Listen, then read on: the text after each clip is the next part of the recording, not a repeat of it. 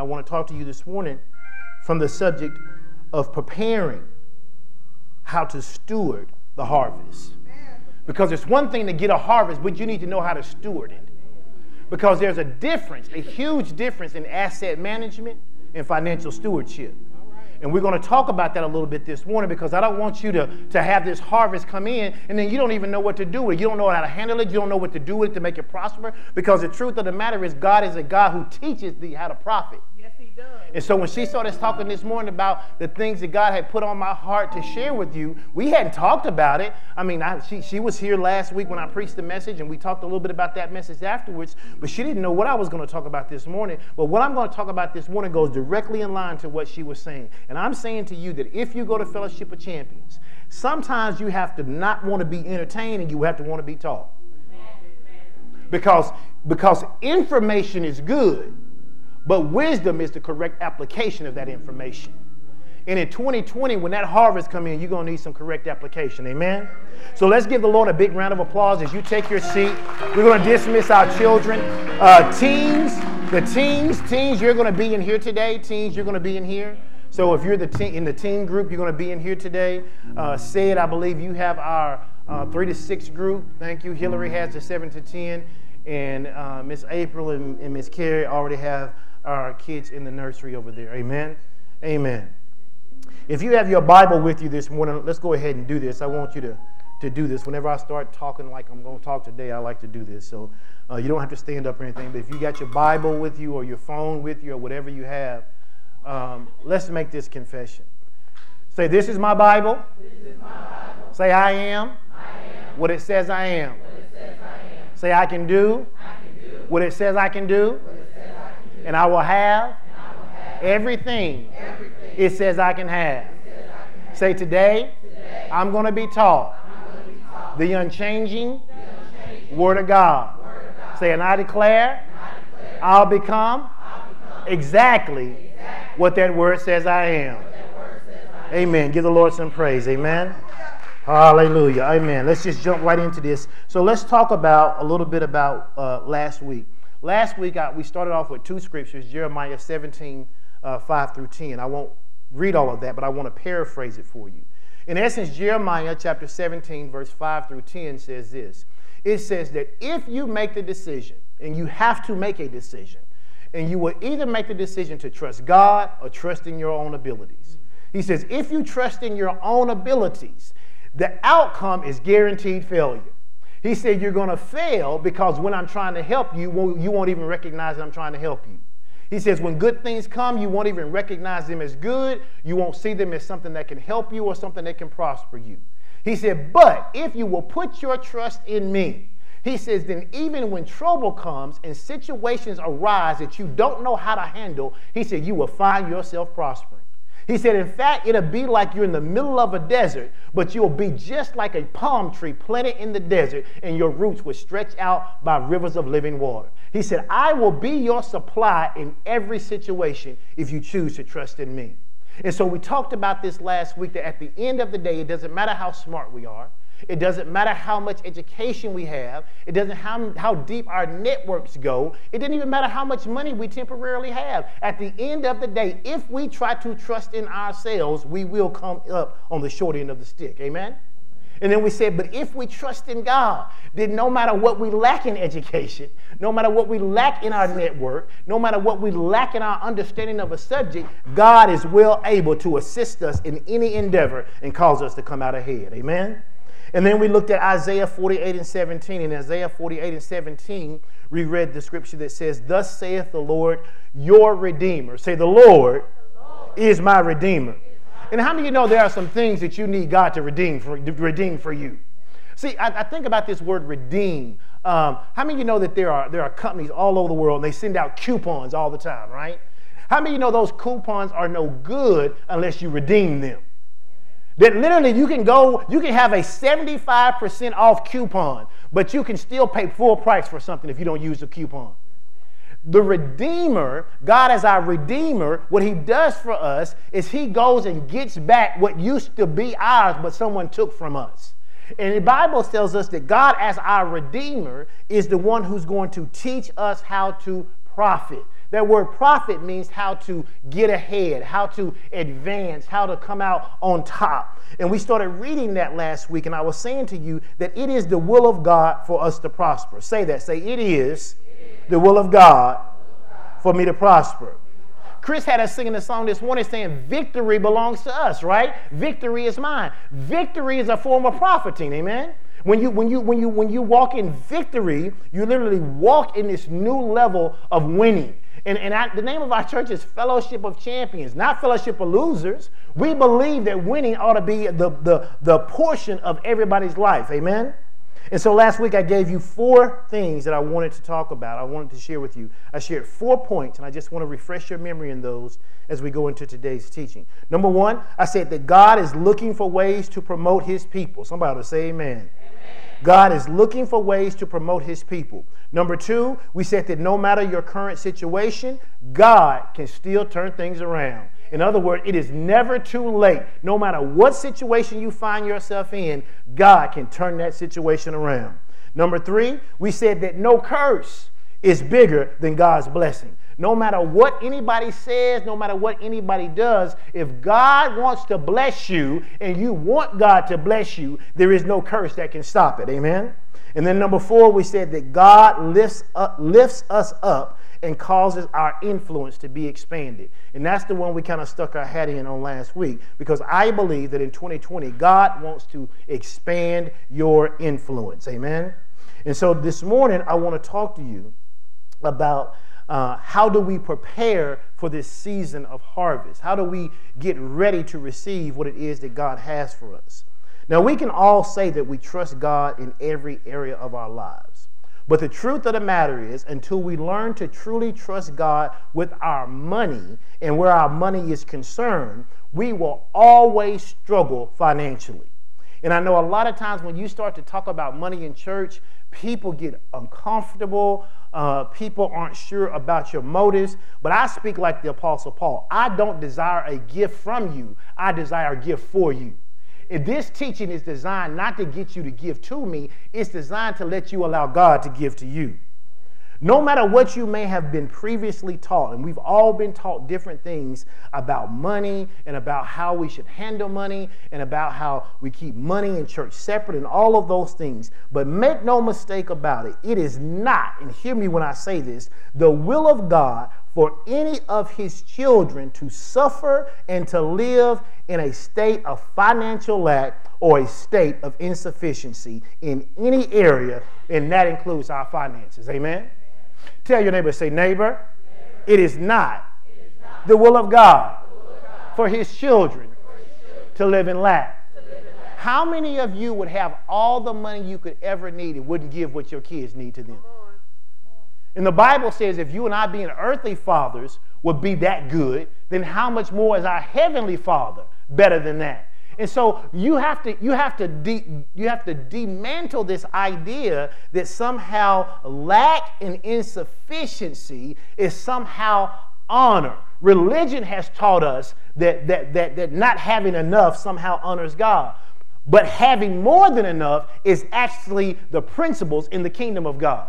If you just start to look in the natural, and we talked about this before, but if you think about the number of eggs a woman has and releases over the course of her life, that's way more eggs than any woman would ever want to have a baby for. Amen. Some of y'all are like, But so the question becomes, why did God give a woman so many eggs to be released? The Bible says that literally when a man and woman comes together and they're trying to make a baby, that literally at that one moment, there are millions of sperm released, but only one makes it. Maybe. Everything God does in abundance. God didn't just put one tree in the earth. God didn't just make... God could have just gave somebody the idea to make a car, and it could have just been that one car. And everybody would have had the same kind of car. We'd still be riding around that Model T. But God is a God of abundance. Everything God does is big. Tell your neighbor, say, everything God does, is big. It's big. So then why, when he does something in your life, do you think it has to be small? So if God's going to do something in your life, guess what? it's going to be big. If things are happening in your life and they're small, you have to ask yourself, am I doing this? Or is God doing this? Because everything God does is, it's big. It's big. Think about this. God created the garden. And the Bible says he placed Adam and Eve in the garden. Now watch this. Unless I misread it, were there any stores in the garden? Was there a Gucci store? Was there a Louis store? Somebody said there was a Louis store. But were there any stores? But yet God put gold there. He put silver there. He put pearls there. What was all that stuff for if they couldn't use it to buy anything? It's because God is a big God, and whatever he does extravagantly. So when we start talking about God doing something in your life, I need you to get your mindset that God ain't trying to do something small. Let me insult you for just a moment. God ain't trying to pay your rent. He's trying to buy you a house.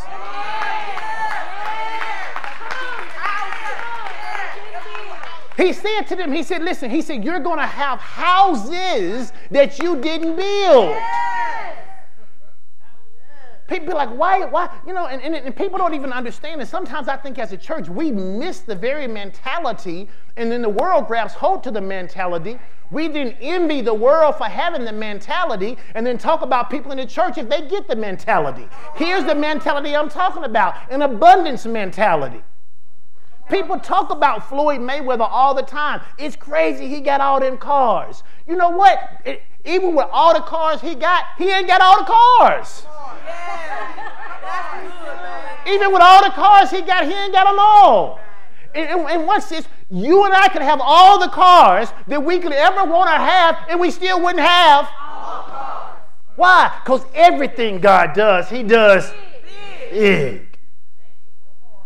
So I'm going to say it again. It is not the will of God for us to suffer and live in financial lack. It is not the will of God for us to have any insufficiency in any area. In fact, the Bible says he would that we would abound so that we wouldn't have any insufficiency, that we would be satisfied and fulfilled and abounding in all things at all times. God wants us to have more than enough. Say that. Say, God wants me to have more than enough.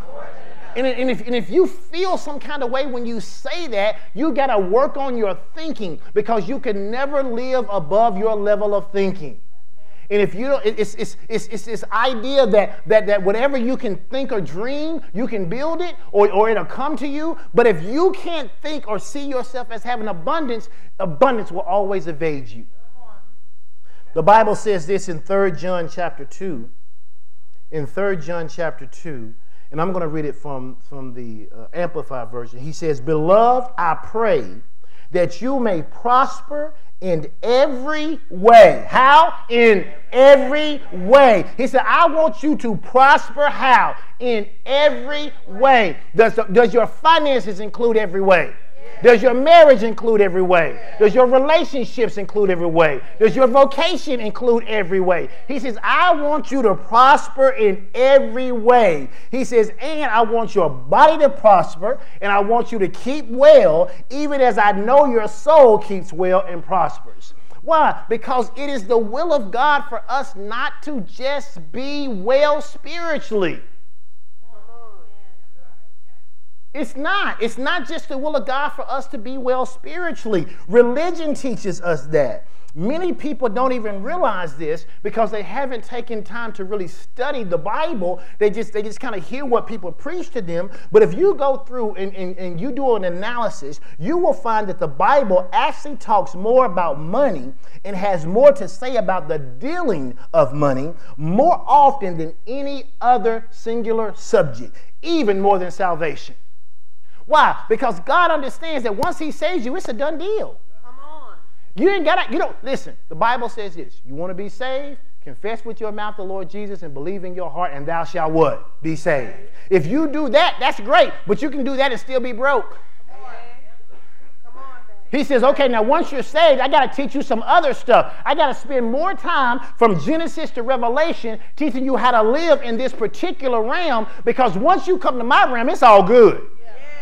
But I got to teach you how to live in this realm, and if I don't talk to you enough about this realm, then you're going to get misinformation. It's the same idea that people say all the time about why parents ought to talk to their kids about sex. Why? Because if parents talk to their kids about sex, they can give them what? Correct information. But if you leave that information up to the streets, then you get people to say things like, oh, I didn't think I could get pregnant because we only had sex one time. Or I didn't think I could get pregnant because it was a Saturday. Yeah, see, there's a lot of stupid information out there, but if you leave that up to your kids, now you see how you laugh? The same thing is true where the Bible is concerned. You see how that was funny about Saturday? Well, it's just as funny when you say, well, whatever the Lord will. No. We know what the Lord's will is. It's in his word that we should prosper, that we should be in health, and that we should be the head and not the tail. But if you don't read the word, that sounds just as silly to you as that statement about I can't get pregnant because it was a Saturday. Come on. See, your neighbor say you got to read the word. So the Bible talks more about money than it does any other singular subject. Why? Because God knows how important money is for the successful life here in this realm. Now, you don't need money in heaven, but you sure need it here. In fact, go ahead and tell your neighbor, say, neighbor, money is important. It absolutely is important. In fact, the Bible says it like this. Money, y'all can finish this, answereth all things. Well, Pastor, what does it answer? Your light bill, your car note, your mortgage, your medical bills, college, clothes, food, vacations, planes, cars. Whatever you need, money is answering it. Now that's not to say that money is everything. God is everything, but God doesn't need money. But we do in the earth, so he says, since you need it, I'll supply it. Yeah. And so we have to understand that when we start to talk about money, we talk about it in its proper place. People say, oh, well, the Bible says that money is the root of all evil. That's not what that says. That's like getting pregnant that's like not being able to get pregnant because you had sex on a Saturday. That's not what the Bible says. The Bible says the wrong relationship or the love of money. And I say this, I love money, but because the Bible doesn't, if you translate that properly, it says the wrong relationship with it. I love everything that's good for me. So people say, do you love money? I sure do. I don't love it more than God, but I love it. Why? Because it answers all things. So, but I don't have a wrong relationship with it. I'm not going to violate something God wants me to do for money. I'm not going to skip steps to get money and try to go a different path than God has for me. I'm not going to let money cause me to be out of integrity to do something to get money. But I don't despise money. Tell your neighbor, say, neighbor. Well, don't say it if you don't mean it, but I'm going to say it. Money is my friend. Money is my friend. Now, I can't speak for nobody. Money is my friend. I likes when me and money hang out. I likes when me and money hang out. We can go places. We can do things. We can see some stuff. We can bless some people. And I don't care. I don't care whether it's George Washington or Ben Franklin. They can all come together. And everybody in between. Hamilton, Jackson, whoever you got. But I don't have a problem with money. The problem is that people get caught up into this idea that somehow if I focus on money, that I'm not focusing on God. You can multitask about everything else. You can Facebook, Instagram, and drive your car at the same time. But you can't focus on God and money. Now, I ain't say you should. I said what you do. Tell your neighbor, say, I can multitask. That's right. I can focus on the goodness of God and also focus on increasing my revenue. If we want to experience financial breakthrough, then we must change the way we think in this area. I know y'all get tired probably sometime of hearing us talk about this, but if you don't change your thinking, you will never change your life. You will never rise above your level of thinking. You are today the sum total of your most dominant thoughts. What you have spent 2019 thinking about, that's who you showed up as today. Now, the good news is, if that wasn't good, you can change what you think. You have the power to change what you think and how you think. God, not us, is the source of our wealth and prosperity. And as long as we keep that in perspective, we are fine. We are simply stewards of the resources that God entrusts us with. And watch this. When you become a steward of something, you don't really care how much it is. The goal is still the same, to manage it appropriately. If you became a steward of a person who was a millionaire, your outcome is the same if you were the steward of a person who had 10 billion. It is to make sure that those resources are governed in such a way and used in such a way that the owner is satisfied. We used to say this all the time. I need you going to make this confession today. Say this. Say, God owns everything. God owns everything. I own nothing. But I am steward over a whole lot. Mm-hmm. I am a steward. What does it mean to steward? It means to look after. It means to care for. I am a steward of ooh, yes, okay, I hear that. Say I am a steward over billions. Over billions. Yes. I got ready to say that to y'all, and that gave me a chill bump. I heard the Holy Spirit say that. We are stewards of millions and billions. That's who we are. Because it doesn't belong to us, it belongs to our Father, but we get to steward it. And because we get to steward it, that means that we get to make decisions about it and do things with it. But at the end of the day, when the Father says do this with it, we do it because it's not really ours, we're just stewards. God entrusts us. And make no mistake, the way in which you deal with what you have will determine how much more you get entrusted with. It is true. In every situation, I give you a natural example. You give your kids a curfew. And at first, that curfew starts off at 9:30. They got to be home at 9:30. If they do well with that curfew at 9:30, they ain't get in no trouble when they're out there at 9:30, and they call you, they say, hey, is it possible this weekend I can stay out to 10?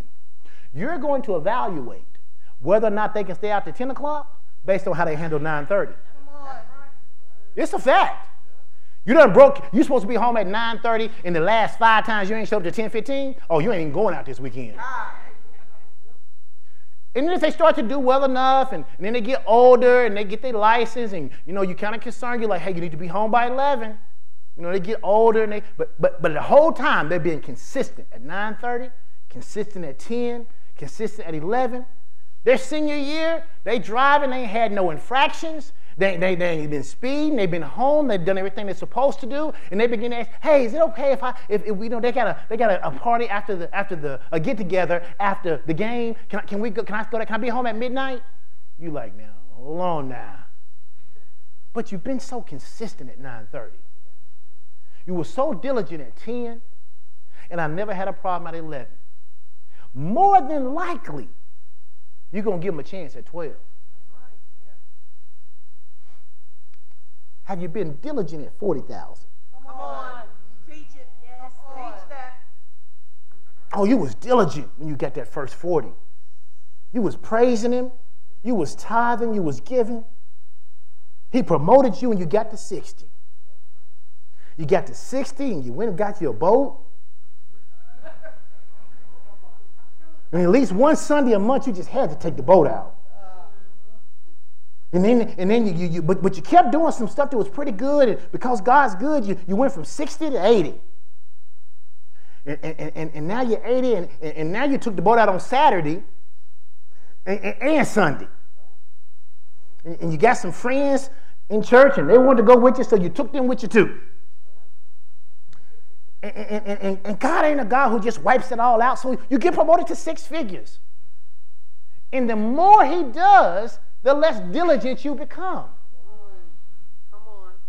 And what we like to tell people is that doesn't matter. It doesn't work that way. But it does work that way. The Bible tells us you can look in the natural and see how things work in the spiritual realm. And if in the natural realm you break consequences, there are consequences. Well, so it is in the spiritual realm. Yeah. And so now you wonder, you living the high life. You ain't been to church in 2 months. You get that pink slip. Oh, now you knocking on the door on a Tuesday evening. No, ain't nobody here.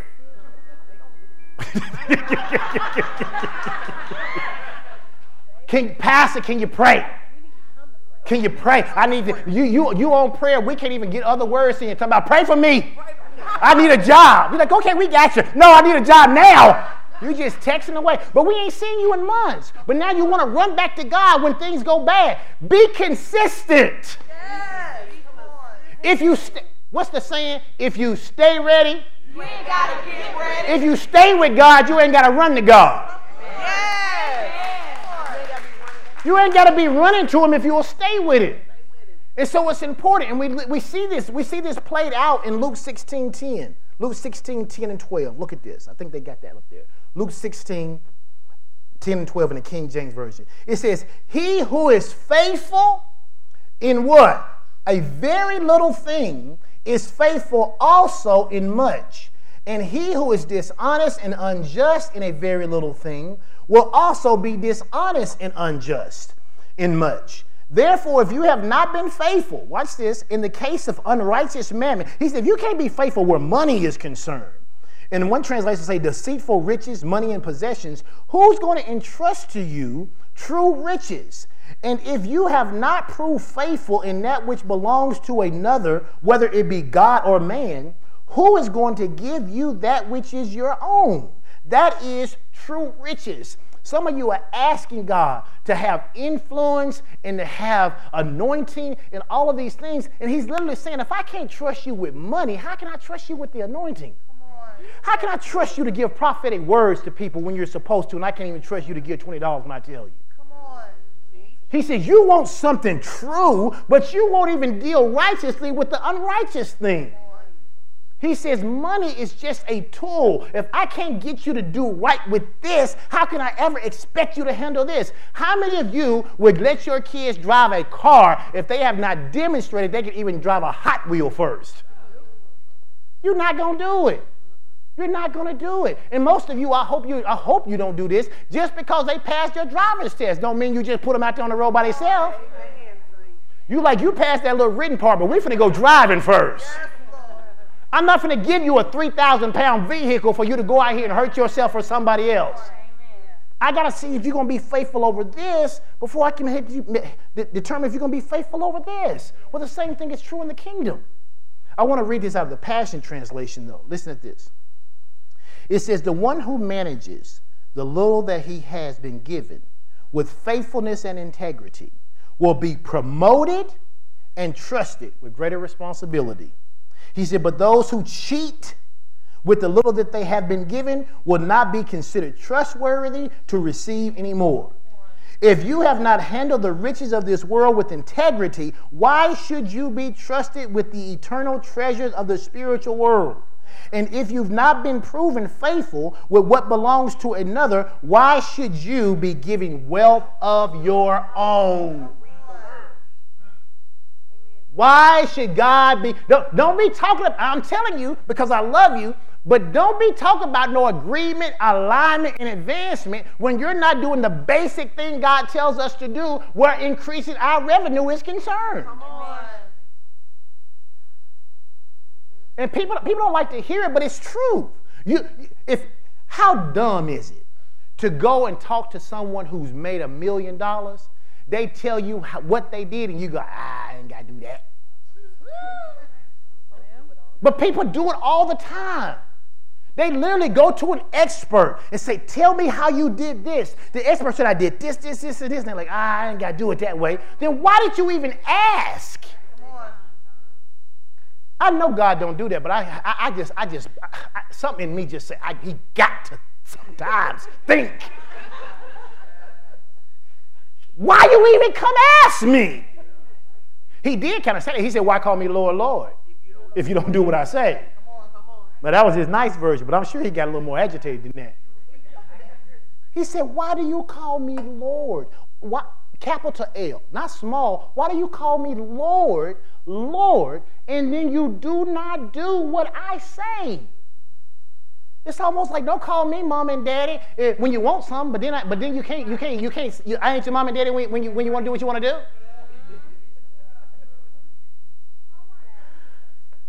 Tell your neighbor, say, neighbor, don't call him Lord if you ain't going to do what he say.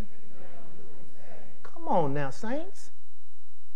The world teaches us that we have to make our own fortunes in life. And to some degree, that is true. But it's not true when it's void of God. You and I have a part to play.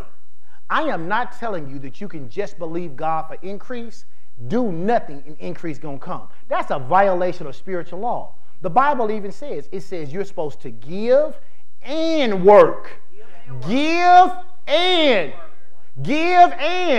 work. He says, because you don't know which one in this endeavor is going to cause you to prosper. See, sometimes your work makes you prosper. Sometimes your giving makes you prosper. Sometimes both of them make you prosper. But you ain't smart enough to know in which endeavor it's going to happen. And so be consistent in both. Be consistent in your giving and be consistent in your working. He says, because you don't know which endeavor is going to make this thing work. But most people are trying to figure out which one's going to work, and then you're upset because you do one, but it was really the other one that was going to cause you to prosper. The world also teaches us that we must hold on tight to our money or risk losing everything. But this is unscriptural. There is nothing scriptural about holding on to money. Money is a tool, and that tool is supposed to be used. And if you don't use that tool effectively, then it's no good. It's no better. It's no better than having a garden hole in your shed and your garden being full of weeds. You got a tool, but what you doing with it? When you hold on to resources that God has told you to do something specific with, I ain't even just talking about giving to the church. He may tell you to invest it. He may tell you to save it. He may tell you to use it to bless somebody else with. But if you just hold on to it, you're basically like the farmer who's got the garden hole in his shed and his garden's full of weeds. Tell your neighbor, say, you got to learn to use the tool appropriately. The Word of God teaches us that all good things come from God. All good things come from God. Money is a good thing. And since money is a good thing, it comes from God as well. God has a system designed to increase our money and cause us to profit at the same time. Let's look at Psalms 84 and 11. Psalms 84 and 11 says, for the Lord God is a sun and a shield. The Lord will give grace and glory. Watch this. No good thing will he withhold from them that walk upright. Say, money is a good thing. So yes, God will give us healing. Yes, God will give us renewed relationships. But God ain't got no issue giving us money either. Amen. And I don't like the idea. You know, you got so many people out there now trying to downgrade and talk about the prosperity gospel.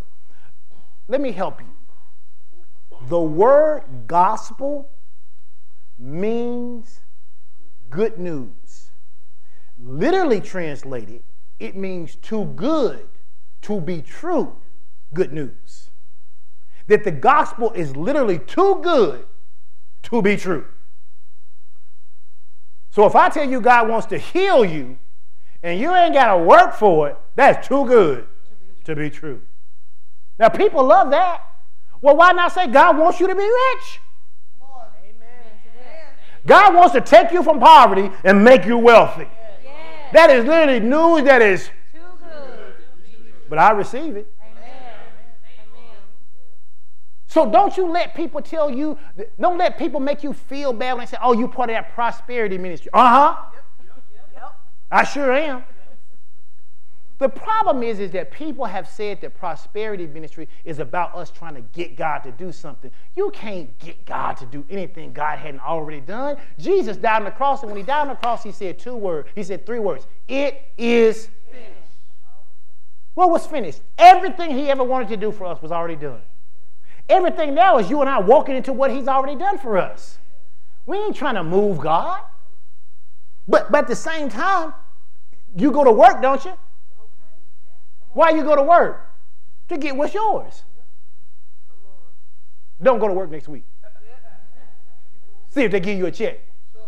That first day they may just think, oh my gosh, something must have happened. You've been so faithful.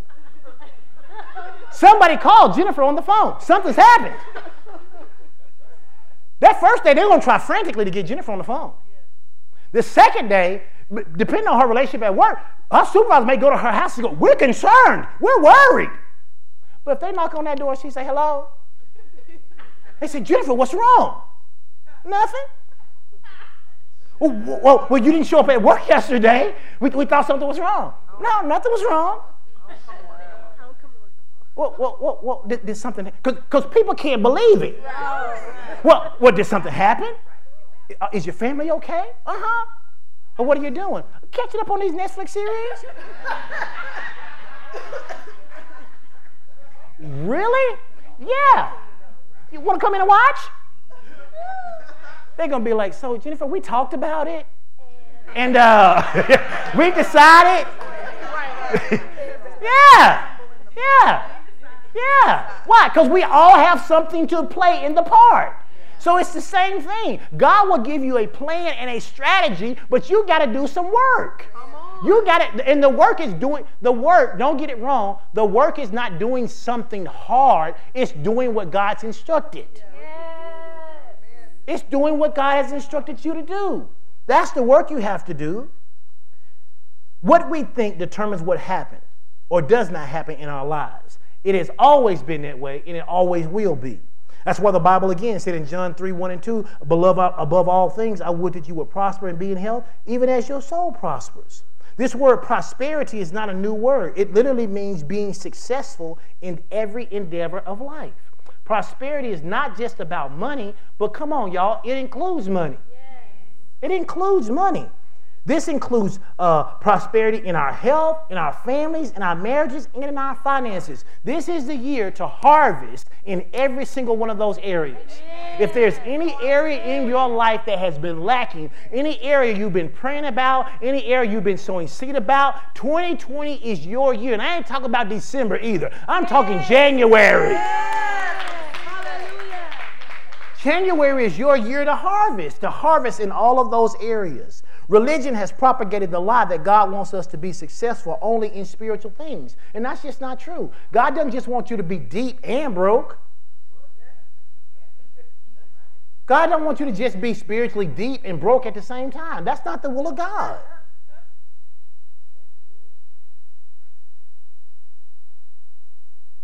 Understand this. It is why people get an uneasy feeling when you start to say things like, God wants me rich.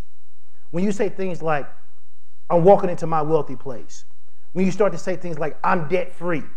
When you start to say things, I owe no man anything but to love him. People get irritated by that. And if you really want to make folk mad, say it around somebody who actually know your situation. They get real mad then. What you talking about? You out of debt. You got that house, don't you? You got them cars, don't you? Yeah, but that stuff ain't got nothing to do with what God said about me. I'm saying what God said about me so that what I say becomes a reality in my life. It's already a reality in the kingdom. I'm trying to get myself caught up with the kingdom.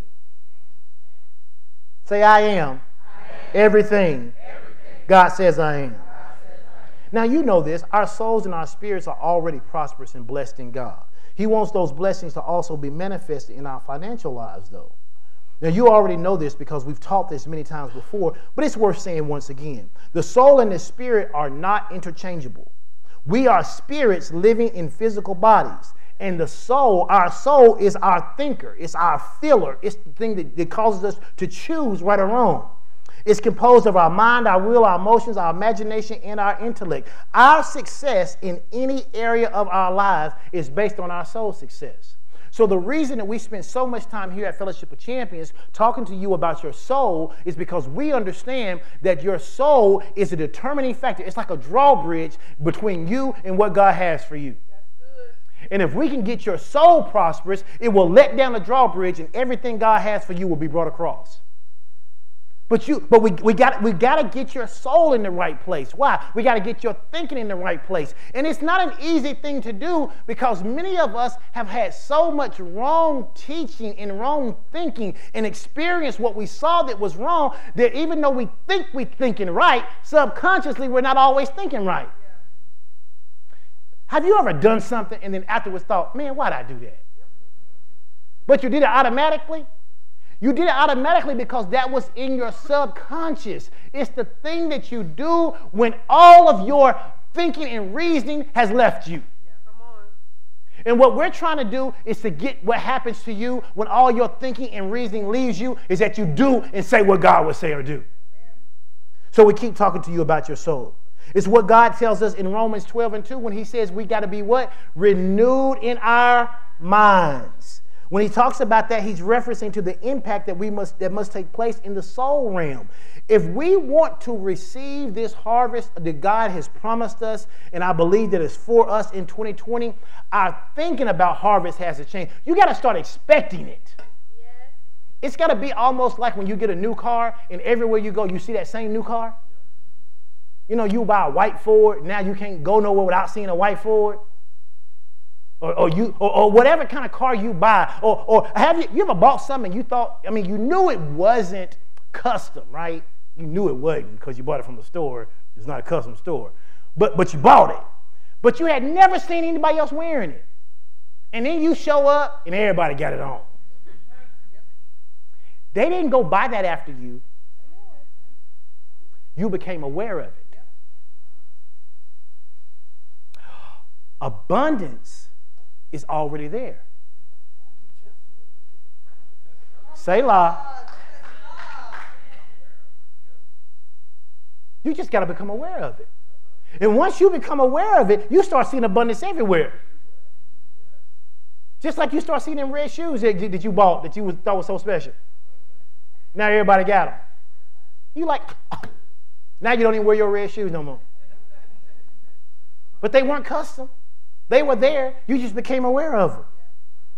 Understand something. Proverbs 23:7 says this. It says, for as a man thinketh in his heart, so is he. Therefore, if our heart has wrong thinking, our lives will be lived wrong. Because everything in our lives comes from our heart. Proverbs 4:23 in the King James says this. It says, keep thy heart with all diligence. Why? For out of it flows the issues of your life. So when we start talking to you about guarding what goes into your heart, in your heart, I'm talking about into your soul, into your thinker, you have to be careful that even in this season, you're careful that you don't, I had a great 2019. I don't know about anybody else. But it was so interesting at the end of 2019, I saw so many people talk about how bad 2019 was. And maybe it was bad for them. But then I saw Misty's post. And I thought if anybody could have said 2019 was jacked up and sucked, it could have been Misty. But guess what? Misty's post didn't say that. Misty was like, yo, I had a great 2019. Even though I went through this is what God taught me in 2019. It's going to make me stronger for 2020. It's all about your perspective. It's all about what you declare, what you say about it. So I'm telling you right now, before we get going good, 2020 is going to be the best year of my life so far. It's going to be the best year of my life so far. And I'm going to guard my heart, and I ain't going to let all them crazy memes talk about how bad the year is get into my heart. I'm not even going to let my friends talk to me about how bad things are going. I'm going to tell them if it's going that bad, you need to come over here where we are because we make a determination about what our life looks like, and we ain't saying it's bad. And so you got to begin to get that into your life. In Proverbs 4:23 in the Passion Translation, I love it. It says this. I think they can get that one up there. It says, so above all, guard the affections of your heart. Why? For they do what? Affect all that you are. They don't just affect what you do. They affect who you are. You know, when people say, man, it seems like you changed. Well, they don't really talk about you done got taller or shorter. They ain't talking about you got hair, you don't have hair. They ain't talking about you fat or skinny. What they're saying is the inner part of you is different. Pastor Sean told us this morning that we were moving forward. So if you're moving forward, you ought to change. You ought to be different, but it ought to be for the better, not for the worse. He says, so above all things, above everything else, he says, guard the affections of your heart, for they affect all that you are. Pay attention to the welfare of your innermost being. He says, pay attention to how well you're doing inside. Pay attention to your soul. Do you find yourself getting sad multiple times of the day? Do you find yourself feeling things of anxiety? Do you find yourself feeling like you ain't gonna make it? Do you have that little thought that says, man, this ain't never gonna work out? He says, pay attention to the welfare of your insides. He says, why? Because from there is gonna flow everything that you get to see in your life. So if your mentality is, oh, this ain't never going to work out for me, guess what's going to work out inside of your life? Nothing. Stop saying stuff like every time I get paid, I'm broke. Because you know what's going to happen every time you get paid? You'll be broke. Why? Because whatever is in you is going to flow out of you. I use this example sometimes, and I never mean it to be disrespectful, but it's funny, and I think you'll get the point. It's why unattractive people can always find somebody if they think they're attractive. No, I'm serious. I'm serious. I'm not trying to insult anybody, but I'm telling you, you can take people who generally most people don't think are attractive. And you'd be like, how did he get her? People say it about Jay-Z. Let's just be honest. They say it about Jay-Z, but how did Jay-Z get Beyonce? He thought something about himself that y'all didn't see. People like, Jay-Z got big lips, but they kissed Beyonce.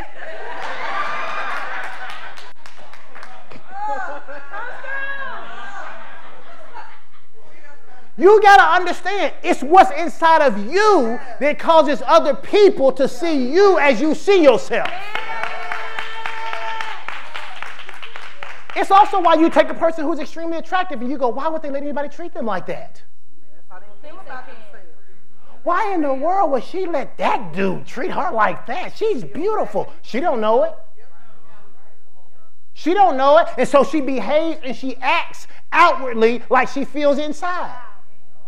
So it's because she doesn't feel pretty, she doesn't feel worthy, she doesn't feel anything, she lets somebody treat her like trash. And then you're like, well, that girl over there, I don't understand. Yeah, because sis over there, no matter what you may think, she got a different thought about her. Come on. And I'm challenging you to get a different thought about you. And if you get a different thought about you, then whatever's in your heart begins to flow out. Understand, we got to get consistent. We got to start asking ourselves every day, what are we thinking about and how are we thinking about it? What are we thinking about? The why is important, but I don't think it's as important. What am I thinking about, and how am I thinking about it? I started asking my questions because I'll be honest with you, I think about money a lot. I do. I think about money. I think about money because if you have an abundance of money, it's so much stuff you can do for other people and yourself. Mm-hmm. I have to always include that because will my manifestation really show up? You know. Yeah. On that little gravel parking lot, I'm driving my Bentley. Amen. On that, we gonna drive on the gravel?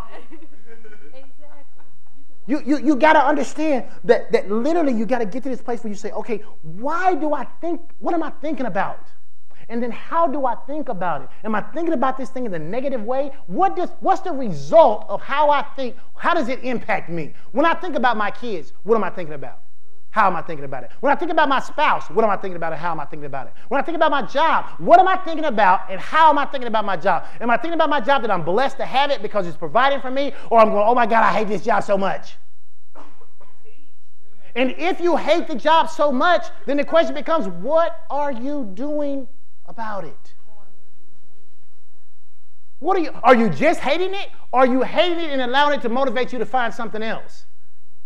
The same thing is true. I talk to people, Pastor Sean and I, one of the things, I don't mind doing it for people in our church, but one of the things that Pastor Sean and I have both agreed on is that one of the most difficult and draining things to do is to do marriage counseling. Especially when you do marriage counseling with two people who really in their heart have decided they don't want to be together, they just waiting on somebody else to say it first. And so people ask us all the time, well, you're not going to tell us to stay together? No, y'all toxic. You should run that way, and you should run that way, start over, and hopefully get it right next time. Why? Because why would you stay in a situation that drains your very being every single moment of the day? Just free yourself. People say, but y'all said y'all had a bad man. We did, but we wanted to be together. Do you understand the difference? I didn't want her to go. I just want her to stop being her.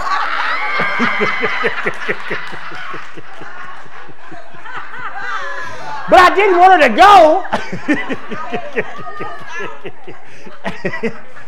And she didn't want me to go, but she wanted me to stop being me. And so we just and so we worked on it. But listen, if you don't want to do it God's way, just say you don't want to do it God's way then.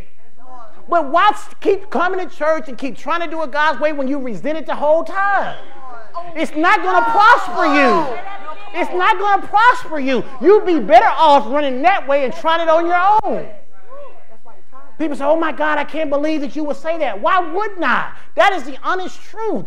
You come here and we tell you the way that we do it. If that way irritates you and bothers you and you don't ever want to do it and you're going to fight the whole way, man, just go on in.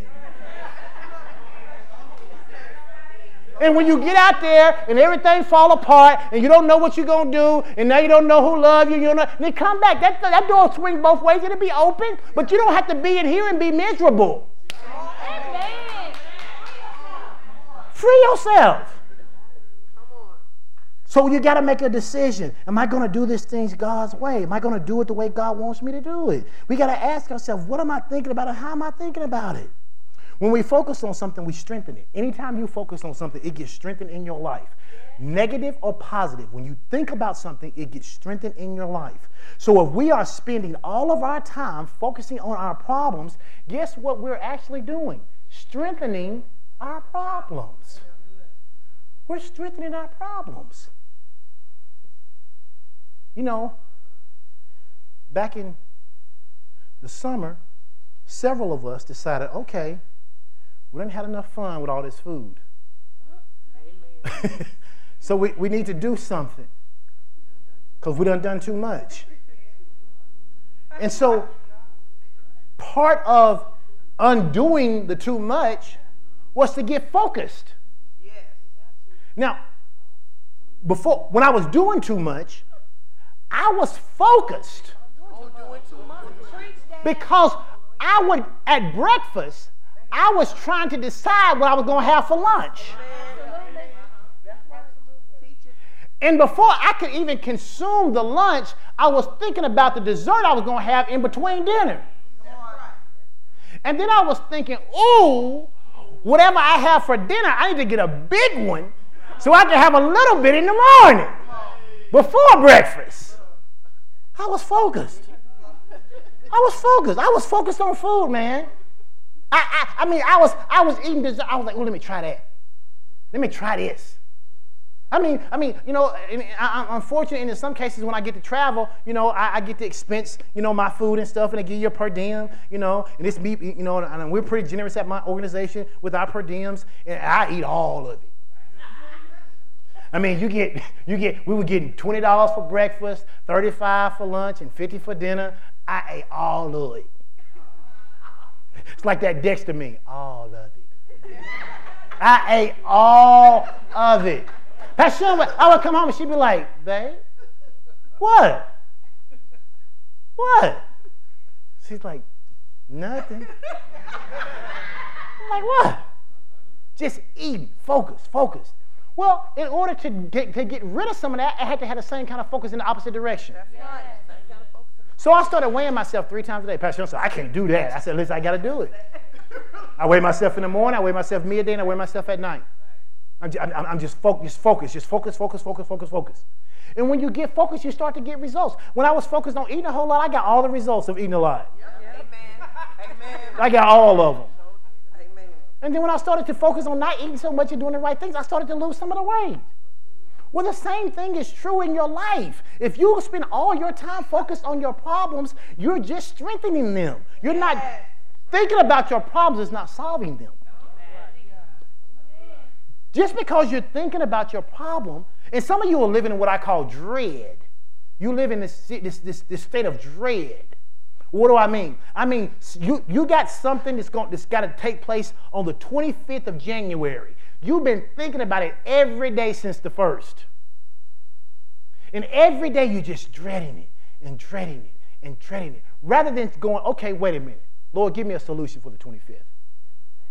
Lord, give me a solution for the 25th. Because God can give you a solution, and then them other days you can enjoy it.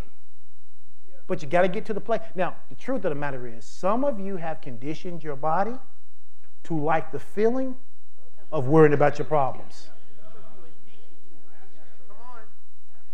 I'm not trying to be rude to anybody, but you literally have become addicted to worrying. And because you become addicted to worrying, the thought of not worrying worries you. The thought of not worrying worries you. You're like, but if I don't have this to worry about, what am I going to do? Hopefully enjoy your life. So we got to make sure that we are doing those things that are necessary that works on how we're thinking. All right, let me skip to this. I want to talk about asset management real quick. All right, let's look at Psalm 16 and 11. We'll finish up here. Psalm 16, 11. Psalm 16, 11 says this. It says, thou wilt show me what?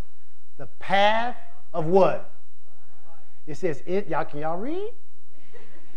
Let's read it again. What does it say? Thou wilt what? Because why? Is what? At what? There are what? How long? Forevermore. God is not just the God of visions, he's also the God of provision. He is not just the God of visions, he's also the God of provision. The same God that will give you a dream is the same God that will finance that dream. The same God who will give you a vision about the house will finance the house. The same God that will give you a vision about the marriage will give you all the tools and resources needed to make sure that marriage is prosperous and strong. He's not just the God of visions, he's also the God of provision. God's rules concerning money are not the same as Wall Street's rules. Now, our understanding of Wall Street will not give us an understanding of the kingdom of God. The truth of the matter is that you actually need both of those understandings. But if you can only have one, you better understand how the kingdom of God works if you're going to be in the kingdom. Because only the kingdom is the kingdom that's never suffered from a recession. It is the only kingdom that's never suffered from a recession. I told y'all 2-3 weeks ago, I said, watch, gas prices are going to go up. Then what happened? Our president killed someone in another country, and what happened 2 days later? Gas prices started going up. They're going to keep going up. They're going to keep going up because two things you need to understand. Number one, it's profitable for everybody who owns oil stock. So everybody who owns oil stock is like, yeah, let's go to war. Because money's made in war. And if you don't understand that, then you're out here being all liberal, and I don't mean it in a bad way, like, no, we shouldn't be going to war. It's always going to be war. Why? Because money is made during war. Now, what we pray for is the safety of anybody who has to be in harm's way. But at the end of the day, you can't be so concerned about that you now are consumed with it, and the gas prices are going up, eggs, the first thing that goes up in food is eggs and milk. Why? Because those things have to be transported. And if they have to be transported, guess what they use to transport it? Either train or car, or an 18-wheeler. Train. That's what they use. And what do those things use? Fuel. And here's what you got to know. When stuff go up, you don't just come back down. I used to hate when my grandmother used to say, we used to buy a Snicker bar for a dime. We used to get a whole bar. Well, now you get a mini little Snicker bar for $1.35. And you're like, why in the world is this thing $1.35? Because once the price goes up, they don't go back down. They're not into losing profits. So rather than us being consumed with how much stuff costs, if we're going to think about something and strengthen something, let's strengthen the idea that we just make more money. Yes. That we just have more resources. Amen? And so this idea around asset management. Let me talk about this real quick. Asset management and financial stewardship are two different things. Asset management is basically the management of current assets. Financial stewardship has to do with multiplication of resources that are held in your possession. So when we start talking about asset management is this idea of, okay, this is what I got, and I got to be able to move these things around and get everything done what I need. The way we say it is robbing Peter. That's asset management. I'm robbing Peter to pay Paul. I got to figure out what I can move, who I can pay late, how long can I get the shut-off notice to extend before they come to actually shut it off so that I can pay somebody so I can get a payday in there somewhere. Financial stewardship says, I have a wealth of resources that I just oversee. And I make wise financial decisions about those. And what God wants for you and I in this season is us to move from this idea of trying to just manage these little assets that we have and to become stewards over all that He has. Because if you can become a steward over all that God has, there's no way you don't have what you need. In a couple of weeks, I'm going to come back and I'm going to walk you through a series of encounters God had with Abraham, and I'm going to show you how He taught Abraham to be a financial steward. Because literally, if you ever want to find out how to steward something, Abraham is your man to go to. And we're going to come back and we're going to talk about that. But for today, I just want you to know that you got to get your mind right to go, hey, I believe, God, that this harvest is coming in. I want to begin to prepare myself to know how to steward this great harvest I'm going to get. Because if you don't know how to steward it, then this harvest can come in and actually do more harm than good. Think about it in these terms. If a farmer didn't know what to expect in his harvest, how would he know how many silos to build? So he could literally go out there and harvest 10 silos worth and only have 3 silos. What does he do with the other 7 silos worth? They spoil. They rot. Birds come get it. Animals come eat it. It's a loss. And I'm saying to you that if you don't start to prepare for what God wants you to have in this season, you will get it, but you won't be able to keep it. And that's not the will of God. The will of God is not for you to suffer loss. Amen? Amen. Say this. Say, I am ready to receive my harvest in 2020. Well, come on and give the Lord some praise in this morning.